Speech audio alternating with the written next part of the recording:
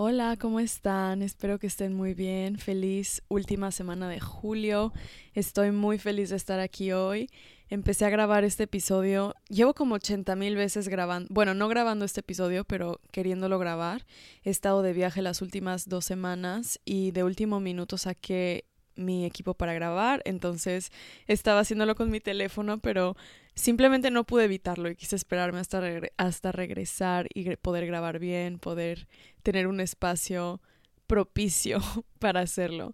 Así que estoy sumamente feliz de estar aquí de regreso en julio y a compartirles la reflexión de hoy, que es algo que, bueno, pues como todo aquí en este espacio, es algo que viene de experiencia propia y que estoy actualmente trabajando. Sin embargo, es un tema, siento, muy recurrente, bastante recurrente, y creo que tiene mucho valor compartir ideas alrededor de este tema, porque siento que es algo que va evolucionando con el tiempo y cambia un poco el significado, las percepciones que tenemos alrededor de esto. Simplemente creo que es valioso como tema para discutir y estoy segura que les va a interesar tanto como a mí escuchar un poquito más de esto.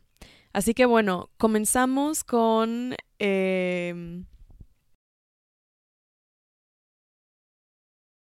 también me disculpo de antemano por algún ruidito que haya por ahí que de la nada aparezca.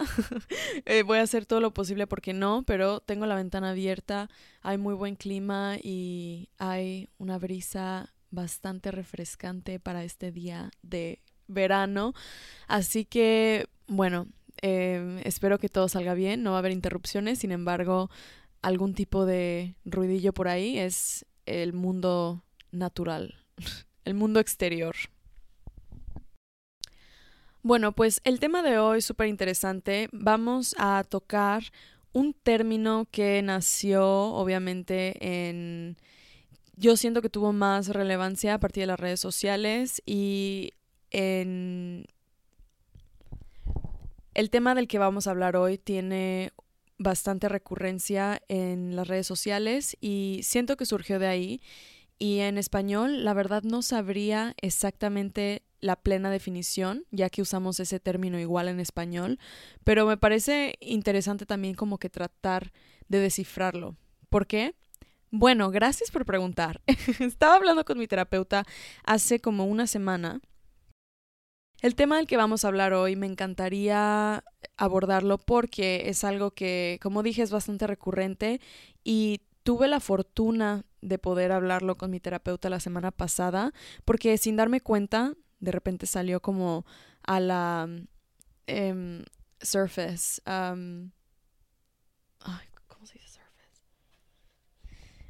Salió a la luz entre mis notas pre-sesión de terapia, como esta ansiedad que hay alrededor de hacer cosas por el cringe, por la pena ajena. Empecé a tener como algunos recuerdos sobre algunas como frases que ahí me venían de personas a mi alrededor. No sé, y me empecé a dar cuenta que quizá valía la pena abordar este tema, porque a pesar de ser algo que va y viene, para mí, al menos en mi vida personal, va y viene, lo manejo bastante bien cuando entra la ansiedad por algún motivo, eh, la digiero y luego se va, pero por una situación en particular es que empezó a regresar este tema un poquito más fuerte de lo normal y quise hablarlo con alguien porque realmente no entendía ni sigo tampoco entendiendo tanto cómo funciona, pero quise saber un poco más. Entonces vengo aquí a compartir esta reflexión que tuve con una profesional, con mi terapeuta. Entonces, muy interesante. Me encantaría también saber cómo poder traducir esto. Cringe. Cringe tiene más presencia en las redes sociales, en, el, en la dimensión anglófona, en inglés, y lo usamos en español de igual manera, decimos cringe.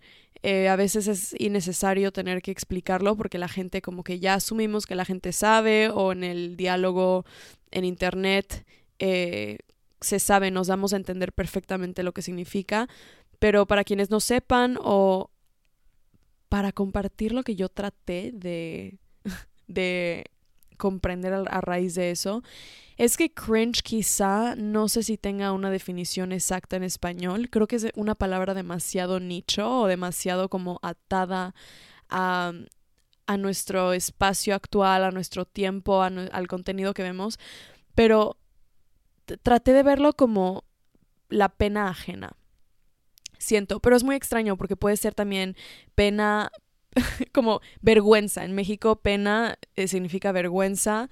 Para quienes no están escuchando desde México, pena para nosotros es vergüenza. Entonces es como la vergüenza ajena que sentimos hacia alguien o hacia algo.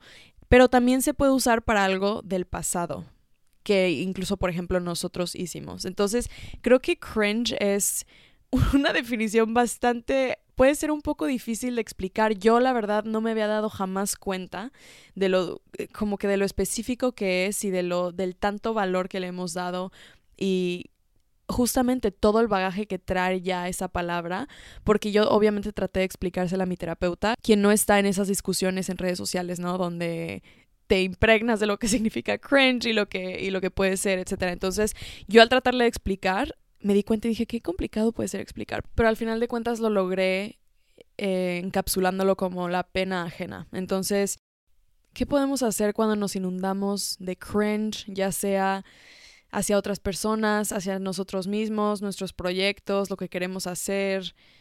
¿Qué pasa cuando nos enredamos en este cuento de que causamos cringe o que los demás nos causan y no queremos hacer algo por eso?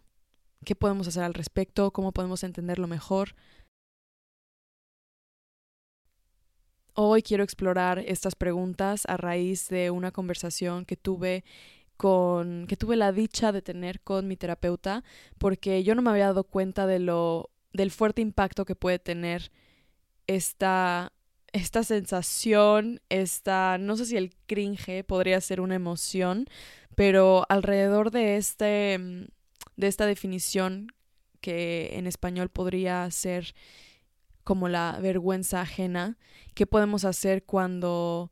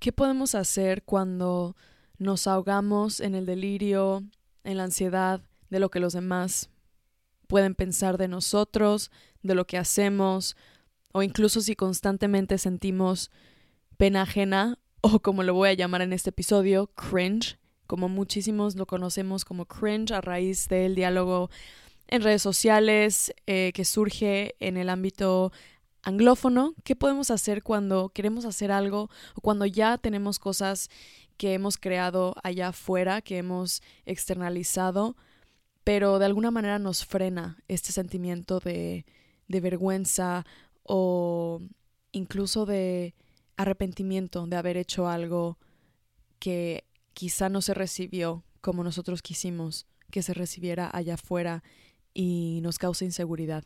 ¿Cómo podemos explorar esta emoción, este pensamiento, esta manera de razonar y de ver las cosas a lo que le hemos llamado actualmente cringe? ¿Qué podemos hacer al respecto? ¿Cómo podemos entenderlo? ¿Cómo podemos sanar nuestra relación con el cringe y con el cringe propio que sentimos hacia nosotros mismos y hacia las otras personas? Hoy vamos a explorar estas preguntas y un poquito más.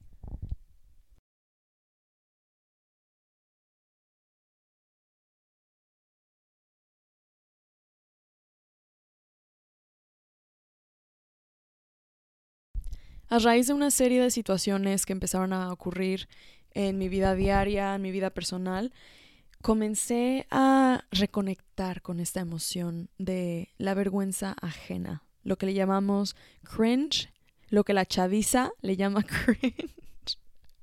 ¡Qué horror! Le llama cringe o yo llevo toda mi vida conociéndolo como pena ajena. Yo me acuerdo que antes me burlaba con uno de mis amigos en prepa o en secundaria que lo decíamos como si fuera realmente una fact de verdad, así como que decíamos, ¿sabías que la única palabra, obviamente esto no es verdad, pero era como, ¿sabías que la única palabra que no se puede traducir de español a inglés es pena ajena?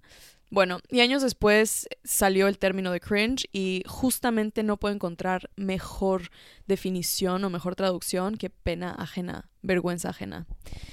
Entonces, vamos a hablar de eso porque a raíz justo de estas situaciones en mi vida personal empezó a salir este tema y empecé a sentir realmente cómo de alguna manera era un poco inevitable a veces sentir esto y a veces me dejaba un poco llevar por la emoción y es bastante incómodo y es un tema bastante recurrente, siento, en la vida de todo el mundo, sobre todo las personas que ya sea lo que sea que hagamos, pero que proyectamos cierta parte ya sea de nuestra personalidad, de nuestro trabajo, de nuestra vida allá afuera, a través del arte, a través de las redes sociales, a través de ir a eventos, a sitios, lo que sea. Creo que cuando hay una proyección afuera, a veces es un poquito más, tenemos como más, le damos más peso a, a opiniones o a lo que, a la recepción de alguna manera de esta proyección que ponemos afuera de nuestra persona.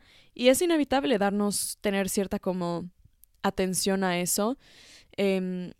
Yo me acuerdo que por muchísimos años, sí, siento, muchísimo tiempo, yo no hacía muchísimas cosas porque para mí el que dirán fue como la mentira de la vida, como lo más incrustado que tuve por muchísimos años, toda mi infancia, adolescencia, fue como que siempre fue muy tímida porque justo pensaba mucho en el que dirán en la escuela, siempre era como que tenía que ser la niña perfecta de las calificaciones, que en el cuadro de honor. Entonces creo que eso me condicionó mucho a no querer salirme de la caja ni del closet y hasta que sí, o sea, tuve que comprender que eso es un poco irreal y que no podemos vivir en base a eso. Pero bueno, a pesar de que hice muchísimo trabajo por muchos años y hoy felizmente puedo decir que el que dirán no impacta mucho en mis decisiones o en lo que yo creo y proyecto afuera en todo lo que hago. Esta situación del cringe, que es es como un subtema, pero es como otra dimensión que resurge y llega manifestándose a mi vida de otra manera y la estoy tratando y me parece muy interesante y creo que es algo que muchos vivimos. Entonces voy a compartir las reflexiones que tuve a partir de mi terapia, de mi cita de terapia con mi terapeuta, con quien hablo bastante de estas cosas y quise específicamente hablar de esto porque me parece muy interesante y genuinamente es algo que yo no entiendo ni entendía a la perfección y más que nada es una invitación a más diálogo al respecto, a que reflexionemos, me compartan lo que ustedes creen porque me encanta hablar de este tema que siento que hace falta mucha más discusión. Yo creo que esto comenzó no comenzó, sino es como otro lado de la moneda, que fue como mi primer paso hacia este tipo de sanación y liberación sobre el que dirán o sobre... Y hoy no vamos a hablar sobre el que dirán, tristemente. Va muy de la mano del cringe y de esto que voy a platicar, pero, pero es otra historia. Pero nada más para dar un poco de contexto, yo a los 15, me acuerdo, fue justamente, yo estaba obsesionada con ver YouTube y veía YouTubers todo el tiempo. Y me acuerdo que comencé a hacer videos cuando tenía 15 hasta los 16, o sea, como digamos 1 año y medio intensivo de filmar cosas, porque en cuanto comencé a hacer fotografía a los 13, me acuerdo, yo no soltaba mi cámara, todo el tiempo estaba haciendo fotos y luego empecé a experimentar con filmar cosas y editarlas y me encantaba el proceso desde filmar hasta editar y mostrarlo. Entonces, obviamente, YouTube fue el perfecto punto de partida. Y me acuerdo que me encantaba, disfrutaba tanto eso, me acuerdo que me sentaba a escribir, a hacer notas y a partir de ahí hacer como todo el proceso me fascinaba, era realmente increíble. Y comencé posteando cosas en mi canal y todo. Y yo me acuerdo que cada video yo estaba orgullosísima, o sea, era como mi pieza magistral de trabajo. Y a pesar de que muchos de mis amigos me apoyaban muchísimo, era muy lindo, como muy cute, como, ay, Bárbara, vi tu video, qué bonito, no sé qué. Obviamente empezó a haber en mi escuela cuando la gente se dio cuenta, como burlas o comentarios. Nunca fue como raíz de bullying ni nada, que no me fue tan mal como sé que a otras personas les ha ido, pero aún así fue bastante incómodo llegar a una escuela nueva, por ejemplo, y que lo único que la gente supiera de mí fuese lo que yo ponía en YouTube, que jamás fue muy personal, pero aún así en ese momento no era como que todo el mundo tenía una presencia online, por más pequeña o grande que fuese, no era lo muy común. Entonces, de alguna manera siempre fui como sujeta a, a críticas y burlas y cosas así, esporádicas, pero lo había. Entonces, sí, creo que para mí fue desgarrador como ir desde el punto de me siento tan orgullosa de esto al punto de Dios mío, qué vergüenza, no quiero que nadie lo vea, o como que wow, nunca me había puesto a pensar que pudiese verse así también, ¿no? Como forma de burla o parodia. Entonces me acuerdo que para mí fue muy desgarrador empezar a internalizar la voz o los ojos con los que otras personas me veían o me criticaban, ¿sabes? Como que cambiar mi percepción de decir, wow, qué orgullosa estoy, a decir, Bárbara, qué horror, ¿no? Que justo en este momento diría, oh, qué cringe, o como, Bárbara, ¿por qué dices eso? Porque, ¿sabes? Entonces me acuerdo, paré y por mucho tiempo me sentí muy deprimida porque ya no cultivaba algo que me gustaba, no sentía que compartía algo, no lo sé, realmente tuve un momento muy bajo cuando dejé de hacer eso. Y creo que más que nada, más allá de no hacerlo, fue creo que internalizar justo esas voces que venían de afuera, que a pesar de ser minoritarias, porque una vez más yo estuve en una situación obviamente algo privilegiada en el sentido de que yo nunca fui agredida verbalmente o físicamente por algo así, que es algo que a algunas personas les pasa, pero aún así me costó mucho y me dolió muchísimo y es como la primera heridita que tuve como de, no quiero que nadie vea lo que hago. Bueno, en fin, luego lo superé, pasaron muchos años y pues nada, obviamente ya luego gracias al cielo terminé la escuela y lo primero que hice fue irme. Entonces, conforme empecé a trabajar justamente mi persona que va allá afuera al mundo, empecé a disfrutar bastante como la sanación de decir, si voy a hacer algo, tengo que estar orgullosa lo suficiente o tengo que saber cuánto me costó para que ninguna voz de afuera, sea la positiva o la negativa, me la absorba, ¿me entiendes? O sea, no puedo estar tan susceptible como para que los ojos de, ay, qué bonito, o de, qué cringe, me absorban y yo vea mi trabajo de esa manera, ¿me entiendes? Entonces creo que para mí eso fue un gran cambio y me encantaría hablar en algún otro momento porque va ligado a lo del qué dirán y todo eso. Pero bueno, digamos que esa es una heridita que comenzó y que tiene todavía su lugar en mi corazón. Que estoy muy agradecida porque gracias a eso tuve las ganas de algún día como de desear y decir algún día quiero hacer cosas y que no me importe y que sabes todo esto y ahora lo veo y me da mucha ternura. Pero bueno, en fin, hace muchísimo tiempo ya no sentía esta pena ajena que iba directamente hacia mí. Por ejemplo, antes, no sé si alguno de mis amigos del pasado mencionaba, no sé, de mis videos o lo que sea, yo sentía que me quería hundir. Era como, trágame tierra y escúpeme en Marte, no quiero estar aquí, ¿sabes? Pero ahora me da ternura, o sea, digo, wow, qué bonito, qué horror la gente que, ¿sabes? Que comenta cosas y no sé, cuando tienes 16 todo el mundo hace cosas, ¿me entiendes? Creo que todo el mundo, no hay que tener arrepentimientos, pero creo que todo el mundo tiene cosas que dices, ¡ah, qué cringe! Pero es normal, o sea, es cuestión de abrazar esos cringes, esos momentos de cringe hay que abrazarlos. Pero bueno, el punto es que hasta hace poquito tuve de nuevo interacciones con una persona que era bastante cercana a mí, que empezó a comentarme a raíz de cosas que yo decía, por ejemplo, que quería hacer o que incluso, no sé, fotos que hacía, lo que sea, ¿no? Era como que, Bárbara, qué cringe, Bárbara, qué cringe, como constantemente. Entonces, yo me puse a pensar y dije, qué interesante, o sea, qué extraño es sentirse como foco de alguna manera de juicio, ¿no? O sea, creo que todos juzgamos, creo que es nuestro automático de hecho, y creo que el cringe es justamente una respuesta a eso, estamos respondiendo a nuestro automático, lo estamos ejerciendo y creo que cuando lo externalizamos, cuando lo decimos o cuando sentimos justo cringe como esta penita ajena de, es porque estamos justamente juzgando. Estamos en los ojos en la posición de estoy juzgando a alguien. Y no es malo y no siempre es negativo, pero digamos, esa es la postura de la que viene.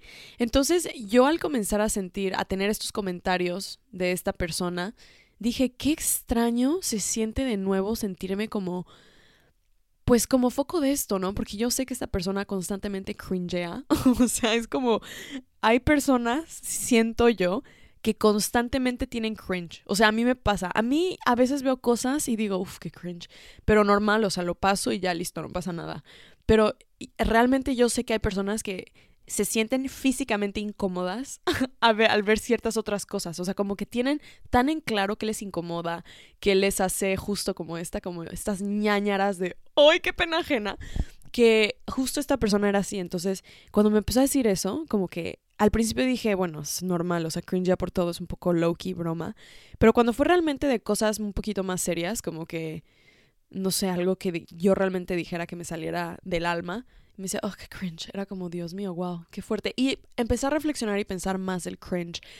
Y el cringe es algo que obviamente yo no viví cuando tenía 16. Entonces es como un subtema que yo no había tratado ni había digerido todavía, pero a raíz de esto fue que dije, ok, ¿qué es el cringe en primera? Y me puse a reflexionar. Entonces, me parece muy interesante cómo interpretamos todo, o sea, cómo hay personas que hablan a partir del automático de sus fronteras epistemológicas, cómo todo viene de tu cosmovisión, cómo todo viene de la manera en la que vemos las cosas. Y justamente por eso es que yo me acuerdo cuando leí, esto es un clasicazo, Los Cuatro Acuerdos, que creo que todo el mundo, es el libro que todo el mundo tenemos en nuestras casas. Cuando leí Los Cuatro Acuerdos justamente dice eso, ¿no? Que no te creas ni las verdades que vienen desde una postura de bueno, malo, positivo, negativo. Creo que es como esos diálogos justamente que nos internalizamos son de los que no tenemos que fiarnos, ya ni de las posturas que vemos como lo más positivo o como lo más negativo, que es justo lo que a mí me había pasado al principio, que me dejé llevar más por lo negativo, como creo que podría ser comúnmente lo que hacemos, aunque haya 20 buenas críticas, las dos medio malonas nos van a poner abajo.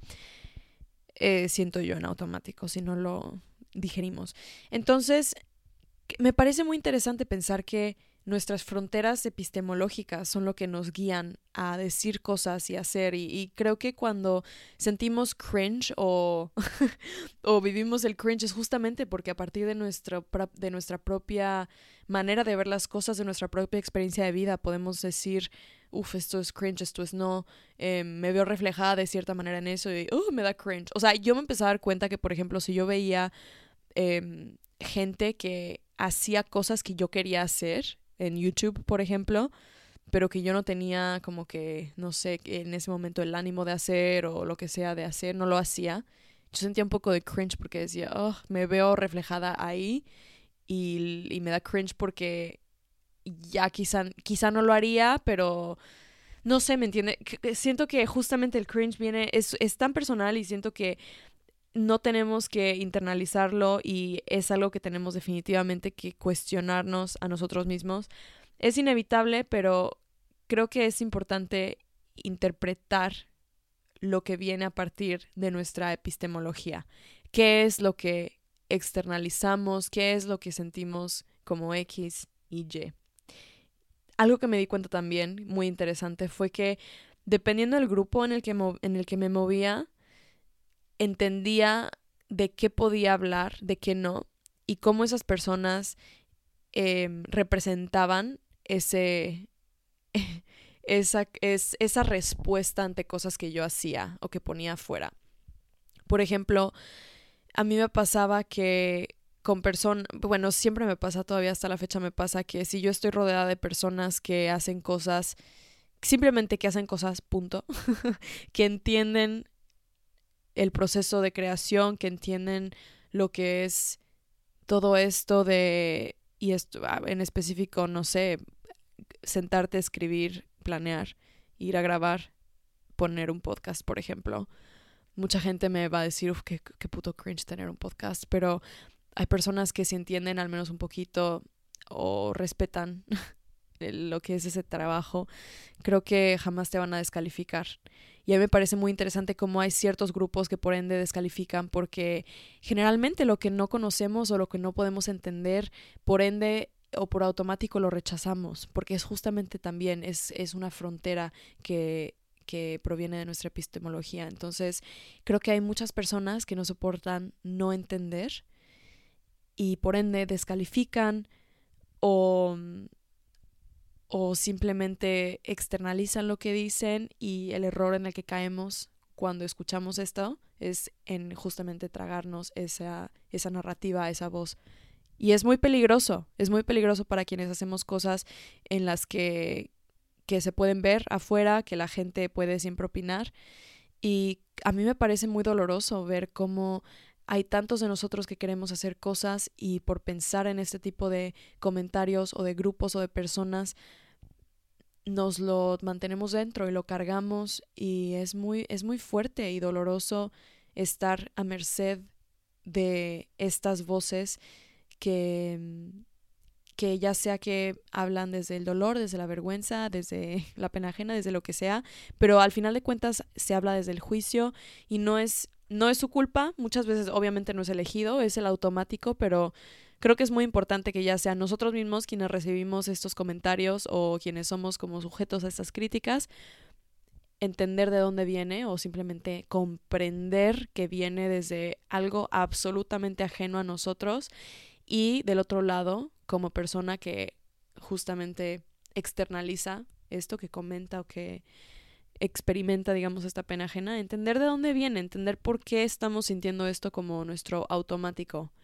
Cuestionarlo un poquito, porque generalmente es justamente una parte que o no ha sanado o que simplemente no tiene nada que ver con la otra persona, ¿me entiendes? O sea, a veces yo veo cosas y digo, oh, qué horror, qué trará, pero no tiene nada que ver con esa persona. Soy yo quien está proyectándome, y me llama mucho la atención ver cuando experimento ambas posiciones, y cuando yo estoy del otro lado, como digamos, espectador, y veo algo y digo, wow, qué cringe, qué horror, ¿sabes? De lo que sea que hagan, pero luego digo, ¿por qué? ¿Qué me está mostrando esto? O sea, ¿por qué siento esto y qué representa en mí? Y obviamente ahí es cuando me doy cuenta y digo, wow, o sea, me recuerda cuando yo me sentaba a hacer mis videitos y me quedaban súper chafas ciertas tomas y, ¿sabes? Entonces es muy interesante estar en ambas posiciones, que lo experimentamos muchas personas, estar en ambos lados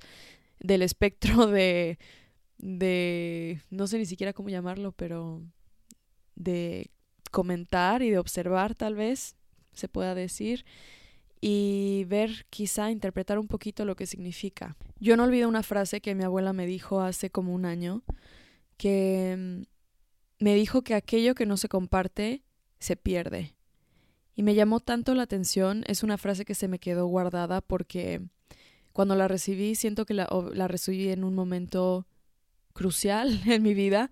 La recibí en un momento muy bueno porque creo que estaba buscando respuesta ante esto. Estaba como preguntándome que hasta dónde llega lo que quiero hacer, lo que quiero mostrar, lo que quiero lo que quiero crear, siento. Entonces se me quedó guardada esta frase, lo que no se comparte se pierde. Y lo primero que se me vino a la mente fueron historias, las historias que no se cuentan, que la gente se lleva cuando ya no están aquí, o las historias que le podrían servir a alguien y no existen afuera porque nos las guardamos. Y obviamente hay cosas que no se tienen que decir. O sea, yo no estoy hablando de que tenemos que exponer todo en lo absoluto. Creo que cuando tenemos un llamado y cuando tenemos la espinita de compartir y externalizar de cierta manera algo, ya sea por medio de comida, por medio de baile, por medio de escritos, por medio de speeches, por medio de lo que sea, creo que cuando tenemos eso, se tiene que compartir porque si no genera una frustración enorme. Esto lo hablé con mi terapeuta y me llamó mucho la atención porque momentos en los que yo me he sentido sumamente baja en ánimo, en ganas de vivir, ha sido cuando me he privado de compartir algo o me veo con estos ojos justamente como de, qué cringe lo que hago, o qué cringe eso que hice, o qué cringe.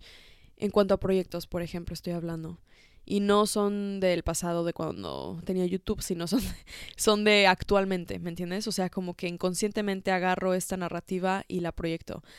Y a partir de que mi abuela me dijo esta frase el año pasado, todos los días pienso en ella y cada que me viene, se volvió como un mantra, cada que me viene justo como ese sentimiento de, qué cringe, o todo esto, automáticamente esto se me viene a la mente y digo, no, creo que toda historia o toda cosa tiene su lugar en el mundo, vale la pena su existencia, ¿me entiendes? Y si, no lo sé, me parece muy especial eso y cuando la compartí con alguien que yo admiro muchísimo y estábamos conversando y se la compartí, le conté que mi abuela me dijo esto y que a partir de ahí como que me cambió muchas cosas y me dijo, me fascina, o sea, como que le llegó y le tocó tanto que me dijo, yo justamente tengo este proyecto que quiero hacer y no lo hago justo porque no me siento preparada lo suficiente, no me siento como a la altura, pero tienes razón, o sea, esto tiene tanta verdad detrás y creo que lo voy a hacer.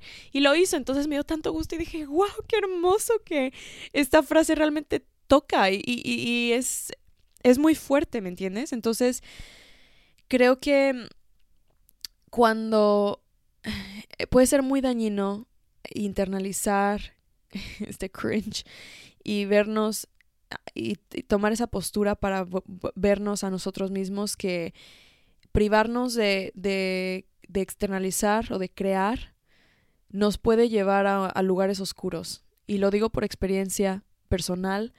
Yo he estado en momentos muy oscuros en los que me siento tan perdida y me siento como que no tengo nada, como que no estoy aportando nada, o como que digo, wow, o sea, como que siento un vacío.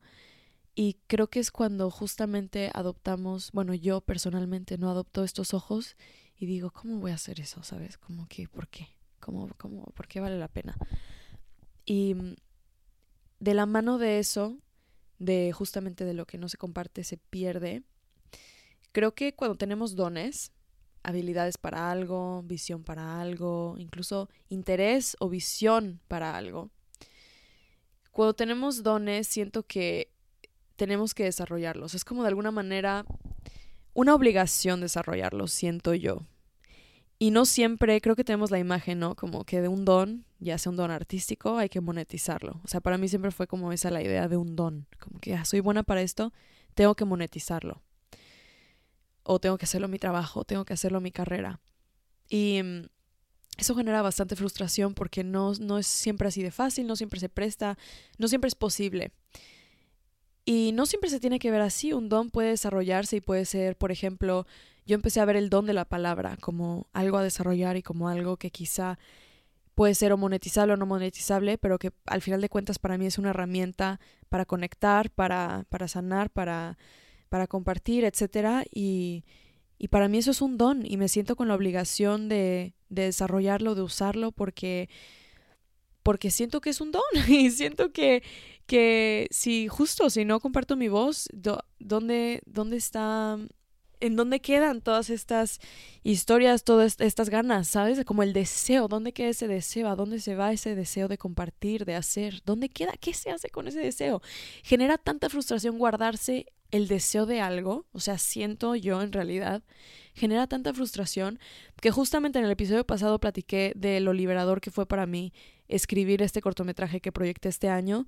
Y a raíz de deseo de entender lo que me estaba pasando, lo que estaba navegando, de entender este dolor, de hacer algo con ese dolor, de escribir y con lo que podía, con lo que tenía, filmarlo y hacerlo, y luego sacarlo y liberarlo y soltarlo y decir, ya quedó por fin, ok. Es tan liberador y es como catarsis, no lo sé. Entonces, creo que todos tenemos dones y lo que nos diferencia los unos a los otros en ese contexto, por así decirlo, es que hay personas que lo desarrollamos y hay personas que no. Y creo que es importantísimo tratar de entender cuál es ese don, porque realmente a veces nos privamos de encontrar este don justamente por miedo a hacer cosas, porque o nosotros mismos nos vemos con esos ojos de vergüenza ajena o de juicio, o justamente adoptamos estas opiniones ajenas y estas ganas de querer autodestruir ese pequeño espacio en el mundo en el que pertenecen nuestras historias, nuestras experiencias, nuestro interés por algo. Creo que todos, absolutamente todos, tenemos un don que tenemos que desarrollar por nuestra propia salud mental, por nuestra propia salud emocional. Creo que hay que desarrollar nuestro don. Si tu don es pintar, no tienes que monetizarlo. O sea, creo que ese es realmente un gran fallo, un gran fallo como sociedad que tenemos, de los muchos, en los que realmente tenemos que dejar de pensar que todo tiene que ser monetizable y que si eres artista tienes que tener cierto estilo de vida o cierta imagen o cierto no, que hay tantos parámetros, no lo sé, o sea, realmente un don es a desarrollar justamente para canalizar toda esta energía que puede volverse frustración si no se externaliza, ¿me entiendes? O sea, este deseo de hacer algo o este deseo de saber o de desarrollar algo tiene que canalizarse en algo.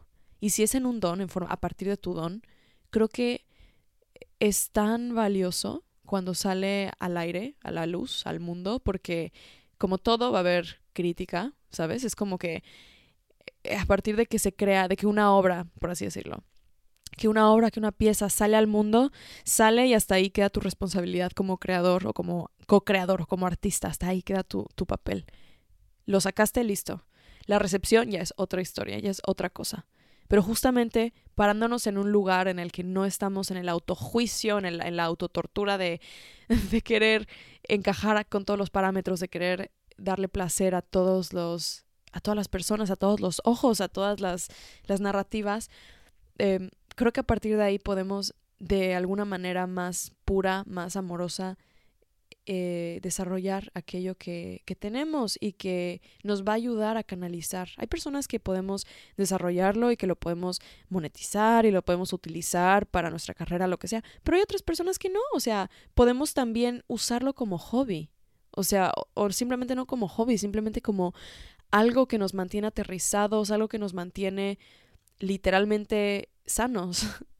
¿Me entiendes? Yo siento que tengo dones que he desarrollado que me han ayudado tanto en mi vida profesional, personal, etcétera, como en lo que se ve afuera, y otros dones que yo desarrollo, digamos, en secreto, pero que sigo externalizando y tengo como en paralelo y existiendo ahí, y me ayudan mucho con mi salud mental, y siento que ese deseo de cierta cosa se materializa ahí. Y es muy importante que tratemos de descubrir qué es, o de poner la atención a eso que hay adentro. En la dimensión un poquito más metafísica, más espiritual, me encantó pensar que nuestros dones no son directamente nuestros.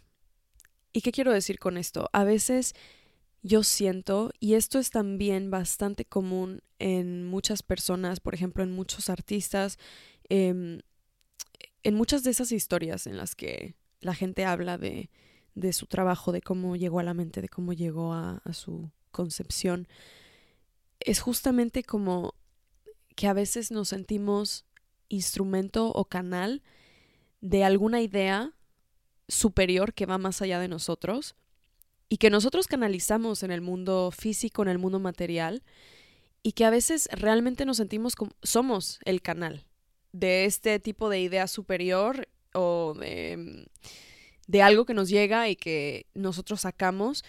Y eso me encanta porque creo que es una vez más muestra la colectividad ante esto, ¿no? Siento que hay tantas ideas que son tan parecidas en el mundo y tantos conceptos que van de la mano y la gente muestra su manera de ver el mundo a partir de su visión propia, pero a la raíz de todo son sentimientos tan paralelos y son cosas tan similares que transitamos como seres humanos, seres espirituales en este plano físico, que, que para mí es especial pensar que nuestros dones son, son materia más allá de nosotros, son materia universal, son como cierta herramienta o señal del universo, del más allá, de lo que sea que venga más grande que nosotros.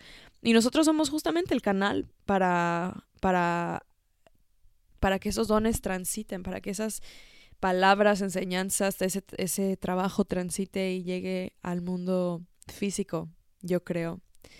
Creo que yo al menos muchas veces que me siento muy conectada, me siento canal mediante el cual se expresa o manifiesta algo más grande que yo y no es mío.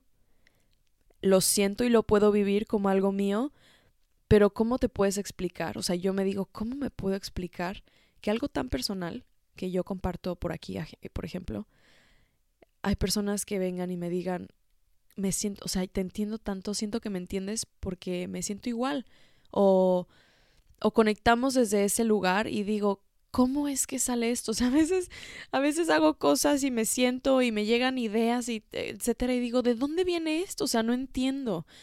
En su momento lo siento muy mío, pero después el hecho que sea como tan universal o el hecho que sea tan que me llegó en un espacio como digamos en inglés como se dice the zone, como en un espacio así como un espacio en el que te llegan ideas y por ejemplo cuando meditas, ¿no? Es justamente like también the zone, cuando te llegan cosas y tal, como estás como en un trance por así decirlo, en otra dimensión, no lo sé, y sales de ese espacio y dices, ah, ¿cómo es que pensé esto? O sea, ¿dónde estaba mi cabeza? No lo sé.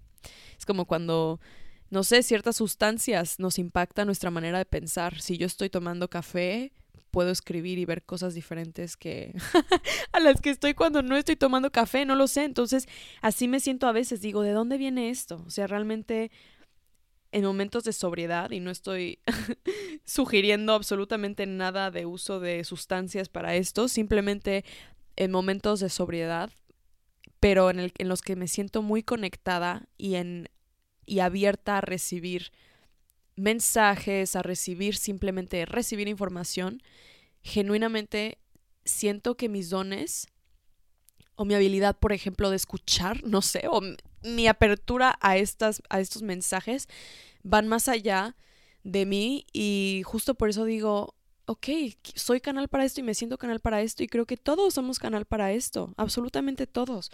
No tenemos que ser figura pública o artistas o escritores o actores para hacer esto. Me refiero a en la vida diaria, somos canal para eh, cosas más allá de nosotros, siento yo en lo personal. Y yo pienso, por ejemplo, algo que me ha ayudado justamente a batallar, perdón, no a batallar, quise decir como battle, pero a transitar este automático que para mí todavía sigue siendo el cringe, ¿no? Como justo estos comentarios de que, oh, que cringe, lo que sea.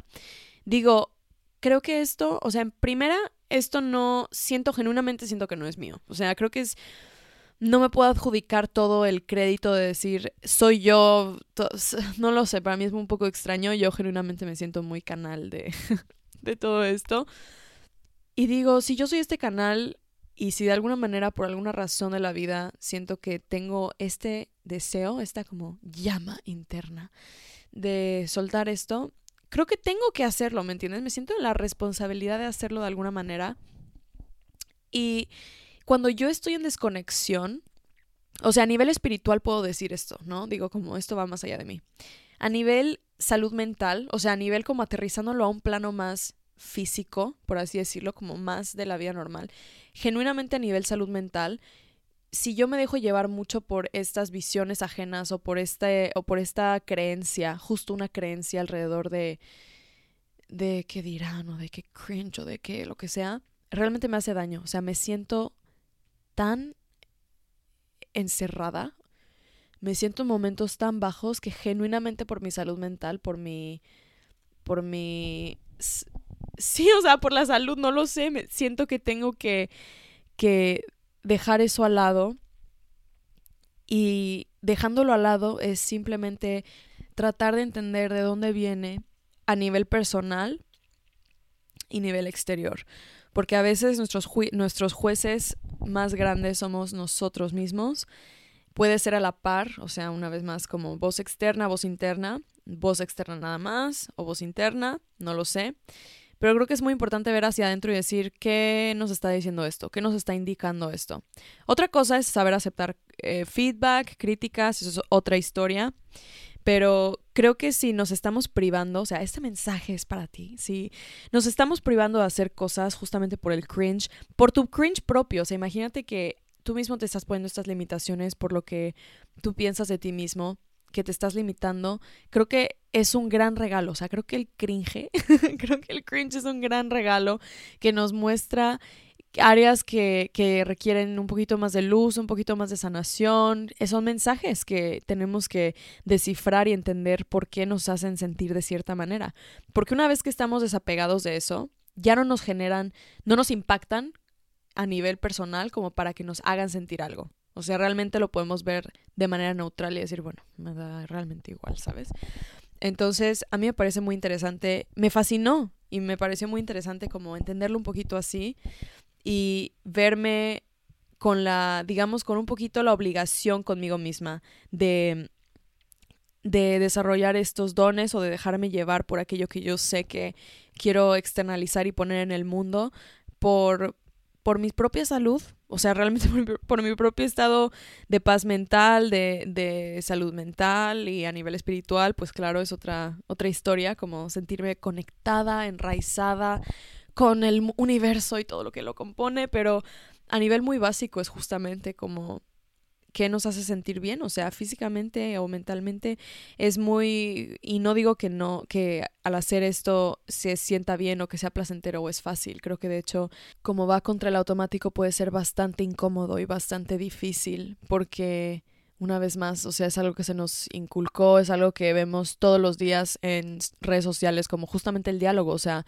nos están programando a sentir automáticamente como cringe a ciertas cosas. Y está bien, o sea, el cringe no es malo, o sea, realmente no pasa nada si sientes cringe, o sea, yo a veces me río, o sea, a veces como que digo, oh, qué horror, qué cringe, pero creo que cuando ya realmente lo usamos, o sea, usamos esos lentes como para ver todo en la vida, como adaptamos nuestra visión ante ese juicio perpetuo, ahí ya es cuando caemos en justamente el riesgo de vernos a nosotros mismos con esos ojos y creo que es muy peligroso porque nos puede privar de hacer cosas. Entonces creo que en conclusión la desconexión de ese rol de crear o de externalizar estos deseos, estos dones, pueden ser fuente de que generan oscuridad y sufrimiento en nuestras vidas, porque no canalizamos esa energía, ese deseo, esas ganas de hacer, decir, crear algo, creo yo. Y para los creativos creo que es todavía más complicado porque se nos enseña que todo se tiene que monetizar o a que tienes que ser famoso o a que tiene que verse de cierta manera y que el éxito como persona creativa se ve de X o Y manera, y obviamente no es así para todo el mundo, no es una receta, ni es para todos, no le toca a todo el mundo ser eso, y está bien, no tiene nada de malo. Y es bastante complejo de navegar, y es algo que genuinamente yo todavía comparto desde un espacio de aprendizaje, porque yo sigo aprendiendo y es algo que vivo todos los días, pero que he sanado bastante. Y una vez más, o sea, yo vivo cada que me conecto, o sea, cada que me siento muy en conexión y enraizada y abierta a recibir, me convenzo más y más que es parte, que todos tenemos esto en común, o sea, que todos tenemos en común que todos nos podemos conectar y todos podemos recibir, y que la fuente es infinita y es abundante y hay lugar para todos. Ahí ya la historia cambia, porque muchos vivimos en perpetua desconexión, muchas veces vivimos desde lo material, desde el ego, desde lo que sea, desde otra postura que no nos permite abrirnos tanto. Y no siempre, obviamente, tampoco, o sea, ni siquiera no sé quién en el mundo, en este plano, viva justo en conexión total todo el tiempo. No sé si sea posible, no lo creo, no lo sé. Pero en esos momentitos, en esas ventanitas de conexión, creo que hay que tomar nota. Hay que tomar nota de lo que vemos, de lo que pasa, de cómo nos sentimos, y hay que usarlo de referente como quizá el diálogo o los ojos con los que nos debemos ver, no aquellos del ruido del juicio, del cringe. Y pues nada, una disculpa que esto está bastante desorganizado. La verdad pensaba que iba a quedar un poco más limpio el orden de este episodio, pero mis notas honestamente no están tan limpias hoy. Estoy subiendo todas las notas, obviamente ya vienen hechas, bien organizaditas, limpiecitas, a Patreon, a la plataforma donde mensualmente tenemos círculo de journaling, de sesiones de escritura de journaling, meditación y material que hay aquí, más material. Y pues nada, muchísimas gracias por escuchar. Me encantaría saber opiniones. Creo que también dejo este episodio como puerta abierta. No lo puedo concluir. O sea, genuinamente no sé dónde comienza ni dónde termina esto. Esta conversación, este espacio, no lo sé. Sigo explorándolo, pero me encantaría saber opiniones. Me encantaría saber experiencia, aprendizajes, maneras de manejar esto, etcétera. No lo sé. Platícame, me encantaría escuchar. Y pues nada, gracias por estar aquí. Sígueme en Amora Podcast en Instagram y Bimbirela en Instagram también. Esa soy yo. Y pues muchísimas gracias. Espero julio, temporada de cáncer. Ya no estamos en temporada de cáncer, ¿verdad? Bueno, espero que este último de temporada de cáncer y esta última semana de julio te abrace, te trate muy bonito. Y espero que te vaya muy bonito. Nos vemos la siguiente semana, espero. Y platícame, me encantaría escuchar de ti. Y hasta la próxima. Nos vemos. Chao, chao.